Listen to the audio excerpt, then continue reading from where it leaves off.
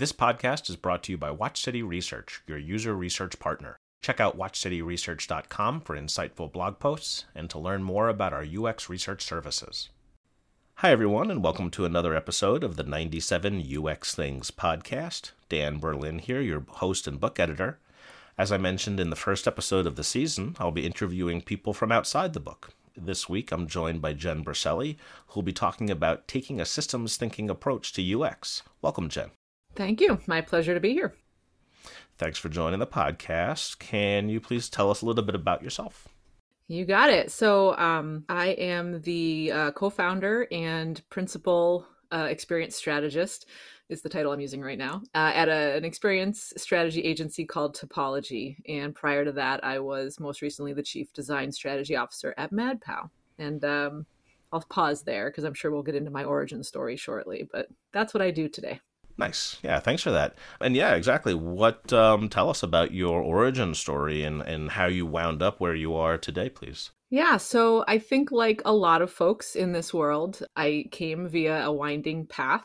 I almost said people of my generation, but I'm not going to make it sound like it's such an ageist thing. Right. Though I do know more and more folks, these days are aware of UX and related fields and move into that world straight out of school. So it's an interesting dynamic to think about how the domain will continue to change because of that. But I actually, I had no idea that UX was a thing. I had never heard of UX or information design or human factors or anything growing up. I was, like many of us, really just a very curious kid. I loved learning, wanted to understand everything, how everything works, people, objects, etc. And I ultimately decided to major in physics as an undergrad because physics represented to young Jen the most fundamental study of everything. So I majored in physics as an undergrad, but during my years in school, quickly realized I did not want to go to grad school and fight for grant money to do graduate level physics research. I would have loved that, but it's nowhere near as romantic as I think like young people and most people outside of science think that it might be. So I also got involved in things like peer tutoring and really enjoyed the challenge of figuring out how to teach other people complex concepts like physics. So I thought, hey, that's teaching, isn't it? So I minored in education while I was doing that, which was a giant pain in the you-know-what, because it wasn't part of the program. But so then I moved into education and I actually taught high school physics for almost a decade. And I loved it at first. Those listeners who have friends or family who are teachers can probably relate that most teachers struggle their first few years and then fall into a rhythm. And it was the opposite for me. I really loved the first few years when I was really working hard to figure out how people's brains were wired and kids' mental models about physics and other science and math topics. So once I started to get sort of into a rhythm, I actually fell out of love with it. I sort of felt like I was being handed the same design brief every fall and being asked to solve the same design challenge again and again. I wouldn't have had that language for it at the time, but just serendipitously, I happened to come across a field of information design and had a friend who had shared like a blog with me or a magazine or something, slowly started reading more about it. And then eventually, and I'm very much shortening the story, but decided to leave teaching, go back to grad school, studied information and interaction design, service design, systems thinking. These were all kind of part of the program where I went to school. And then out of grad school, moved into a UX role. Always enjoyed the more strategic, fuzzy front end of the work. So over the years since grad school, I've basically been more and more involved in the sort of strategic service and systems level thinking for design and experience. And over time, taking on more and more leadership as well. So ultimately, helping lead MadPow, small agency here in New England, and then striking out on my own to do it my own way. So nice. That's me. That's my story. Yep. Cool. Well, thanks for that story. And it's an interesting progression going from education to UX. And the way you described it, it makes perfect sense because the way it sounds like the challenge of conveying complex topics went away each year. And now you just get to do it on a regular basis. That's really almost kind of what at the time, that's what I figured out for myself, even though I, would not have, again, really had that language. But I kind of said, I really like designing learning experiences, but I wanted to apply that same kind of thinking to other types of experiences. And Right. that's exactly what I did. And there are a lot of people who will look at that resume, and maybe this is for like, especially younger folks that are listening, or folks making career switches into UX. People will look at a resume like that, and some of them will go, well, that's a crazy path. Wow, what, but it's a really nice filter, because the people that look at that trajectory and they say, wow, I get it. I can see that progression. It makes a lot of sense. To me, it makes total sense. Those are your people, those are Right. your employers that get it. They're going to see value. I want folks that I collaborate with to see my physics background and my teaching background as bonus, because those Yep. both inform my practice deeply.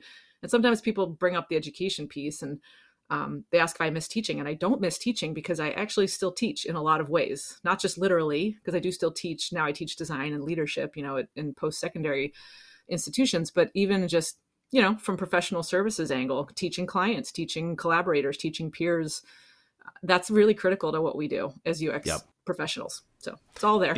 And you bring up a great point about UX as that second career. It's often a second career for folks, and Yeah. people shouldn't get hung up on the fact that, hey, my entire career wasn't in design. How can I get a job in design? Really rely upon and learn from and bring forward the knowledge that you have from your previous career.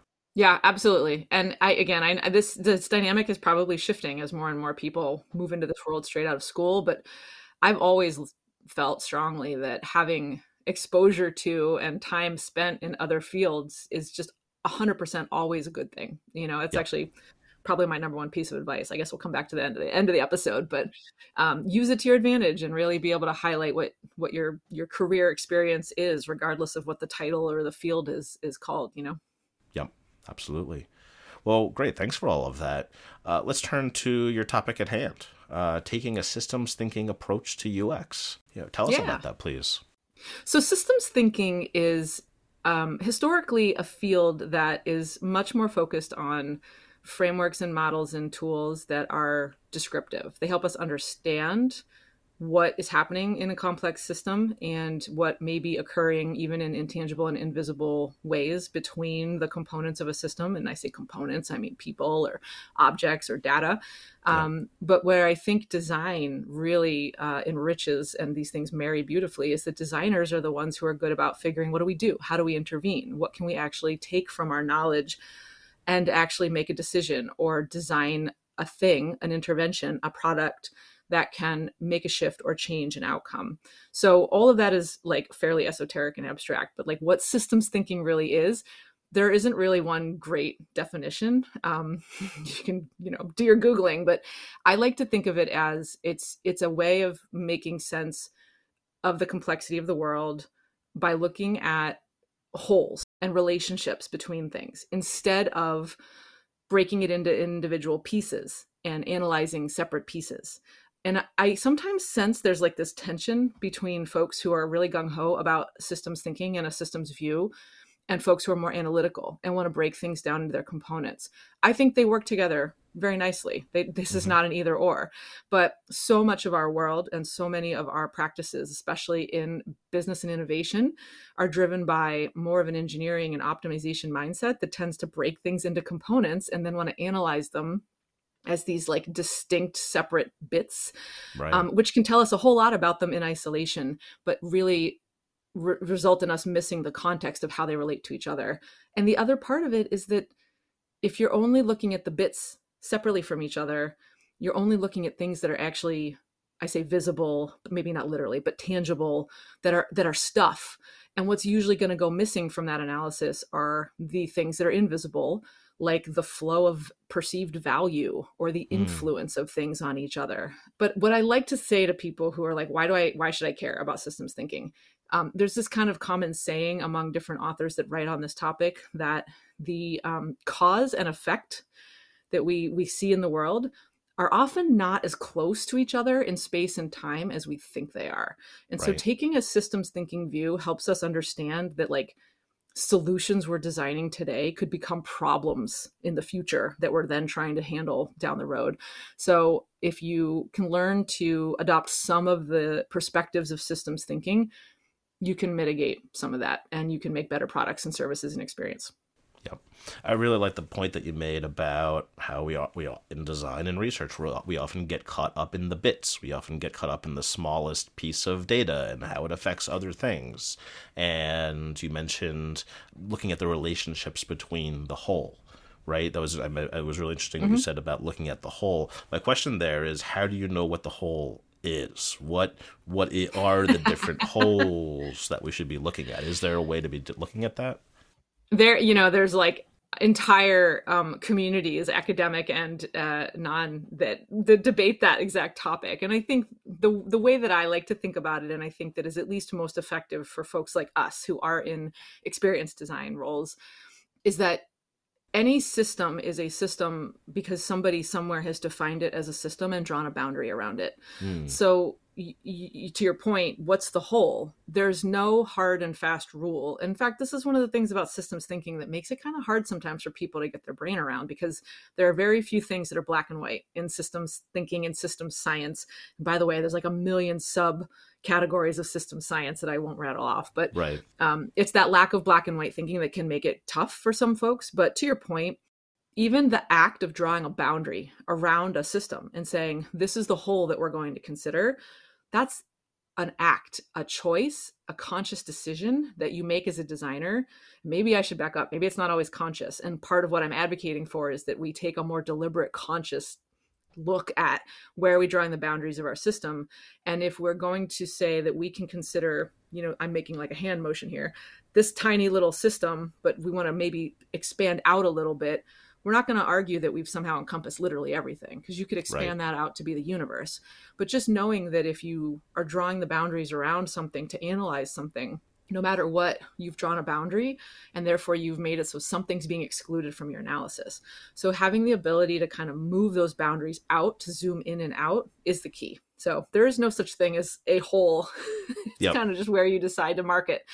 And that's part of the problem that makes this tough.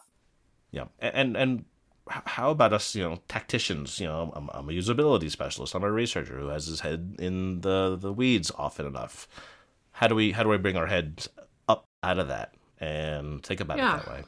I like to think about it as like altitudes. It's a metaphor that works for me. To say that there are different altitudes that you can be practicing at, in the weeds, like we say it literally on the ground in the weeds, right? Versus like getting a bird's eye view or a 10,000-foot view.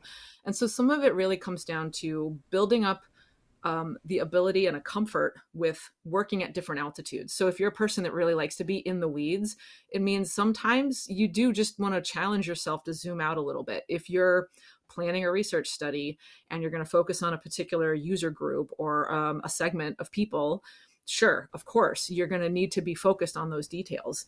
But if you're not somebody that's already in a place to ask questions about who are we excluding, and what is the context of the use or the experience that you're studying, that's the place to start. And that's kind of like baby steps, like systems thinking 101, which I would probably think most people listening to this podcast may already be doing. But then take that logic and extend it out a little further, and ask yourself, what else am I excluding? What other context is out there? And then in addition to thinking about like, widening the aperture, also start looking for the connections between things that isn't visible. And actually, this is where research is really helpful, because research tells us what some of those things usually are when people start to reveal what the influences on their choices are. So if you think about, I like to use mapping as a good way to talk about this, because people will ask, like, what does this look like? How does it manifest? Like, what are the tools? The maybe disappointing answer is, you're actually not really going to find a list of systems thinking artifacts. Like if you do systems thinking, it looks like this. What it really is that you use your tools you already are using, but with a different mindset. So something like a map, a journey map, an ecosystem map, a blueprint, whatever you're mapping, you're going to still be creating a similar artifact, but it's more generative and you're using it in the process of understanding and making connections between things, rather than just creating that map as an output to show this is how this works. And in doing so, you can identify, for example, these two things in an ecosystem, this human with this role and this tool that they use. Why does that person use that tool? Is it because the company established that was the workflow? Did that person make a choice to have that tool in hand? those aren't visible things that you would see written out somewhere, but those are influences on that person's experience, the level of choice and autonomy they had even using that tool. And you uncover that in research. But if you aren't already thinking about uncovering those intangibles and invisibles, you're not going to learn those things. And that's where that systems view becomes relevant, because you want to be asking yourself, not just what the bits or the nodes in this network are, what are the things that connect them to each other? Yep. I don't know if does that even make sense? No, it does make sense. It does. And all too often, the artifacts that we make jump too quickly to how are we solving this and what are the screens going to look like. But to your point, by having this visualization of the journey or the service, whatever it may be, it allows us to examine it and allow ourselves to ask why. And that seems to be a big part. Allow ourselves to ask, why is it this way? So that we can remove friction or whatever the goal is. I also want to say, I've hinted at this, I don't think this is novel to most UX designers. What I think we're ready for as a profession is to kind of just take it up a level, really. I think a lot of people who already know what systems thinking is are like, yeah, I've been doing that for years. Right. And there are people who maybe haven't heard the term, but when they hear it described, they say, well, I think that way. That's just what I would call being strategic. And those are all valid points. I wouldn't argue with that. But I think really what I'm excited about and what I'm seeing happen, and I'm seeing signals of this in our work, is that there's more openness and appetite for this among business leaders, among the folks we work with, whether it's our clients, if we're in professional services, or our leaders in our in-house teams and positions. In addition to like, quote unquote, giving design a seat at the table, what I'm hearing is an openness to the fact that these things are all interconnected.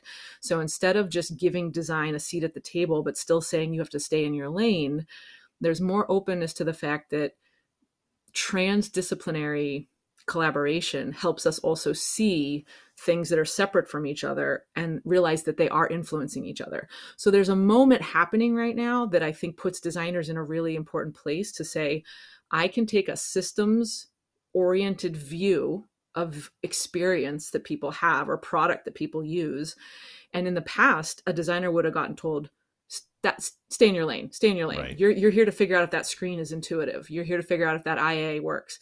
And now it's, okay, I can see how this is relevant if you can make the case for why taking that view illuminates connections and illuminates influence and illuminates value flow and shows us where there are leverage points. It's one of those terms that bubbles out of conversations about systems thinking pretty frequently. It's, if a system is kind of got something wrong with it, then fixing a product in one part of that system may not do anything to actually improve someone's experience, because the bigger system in which it's taking place is actually the thing that's broken. And so looking for those leverage points in the system might mean that one leverage point could be fix that product, but another one could be completely different somewhere else, further upstream in the experience or further, away in time or space, that would be missed if you're not given the ability to look a little bit broader. So for all the designers out there who are like, yeah, Jen, okay, I've been doing this my whole career, what I'm seeing right now is a really big opportunity to do it even more at a higher level of strategy in business and innovation.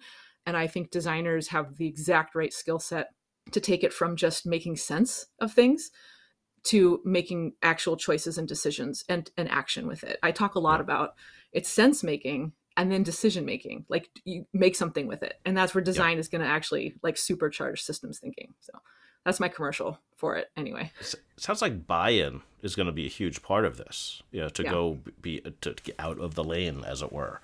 Any tips on getting stakeholder buy-in and executive buy-in for more strategic thinking?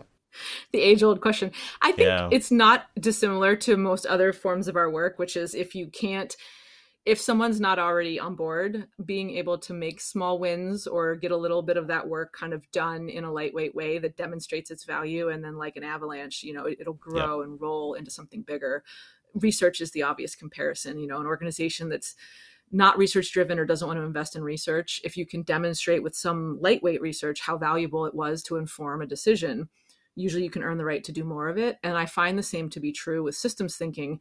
You don't have to come in and implement some like hugely disruptive way of working, but even just to say, hey, stakeholder or client, you were very interested in us producing a journey map or a roadmap or a playbook or whatever your artifact outputs might be. Yeah. What if instead of making that the final output, we actually built that together in the middle of the project and we messed it up on purpose and we used it to generate, places in the system where we think there needs to be a little bit more attention or so on. So sometimes it's just little lightweight shifts to show that can be more valuable, and then you earn the right to do more of it.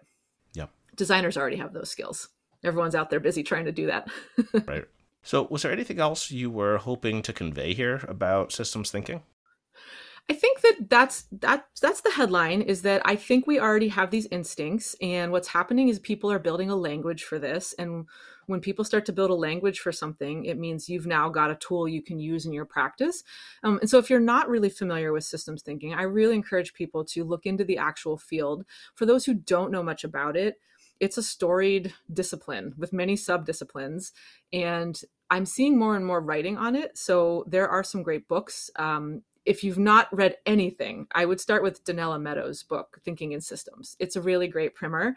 And I actually just saw that there's a newer book that just came out called Closing the Loop, Systems Thinking for Designers by Cheryl, I'm not sure how to say her last name because I don't know her, Kababa or Sababa. I have not read this yet. It just came out in February, Rosenfeld. But I imagine it's going to be a nice foundational piece specifically for design practitioners as well. So there's a few others I would recommend, but really that's the headline, is learn this language, guys, because it's going to be something that works in your favor. If you're already doing it, you're going to have more, I would say, credibility in your work. And if you're not already thinking about it this way, at least get familiar with this way of talking about the work you do, because there are two benefits. One, from an ethical standpoint, understanding the downstream impacts of what you design is part of your imperative. As a practitioner, you have an ethical obligation to be thinking about what you're actually creating and putting into the world and how it's going to affect people far away in the future or far away physically. Right. And systems thinking is how you do that.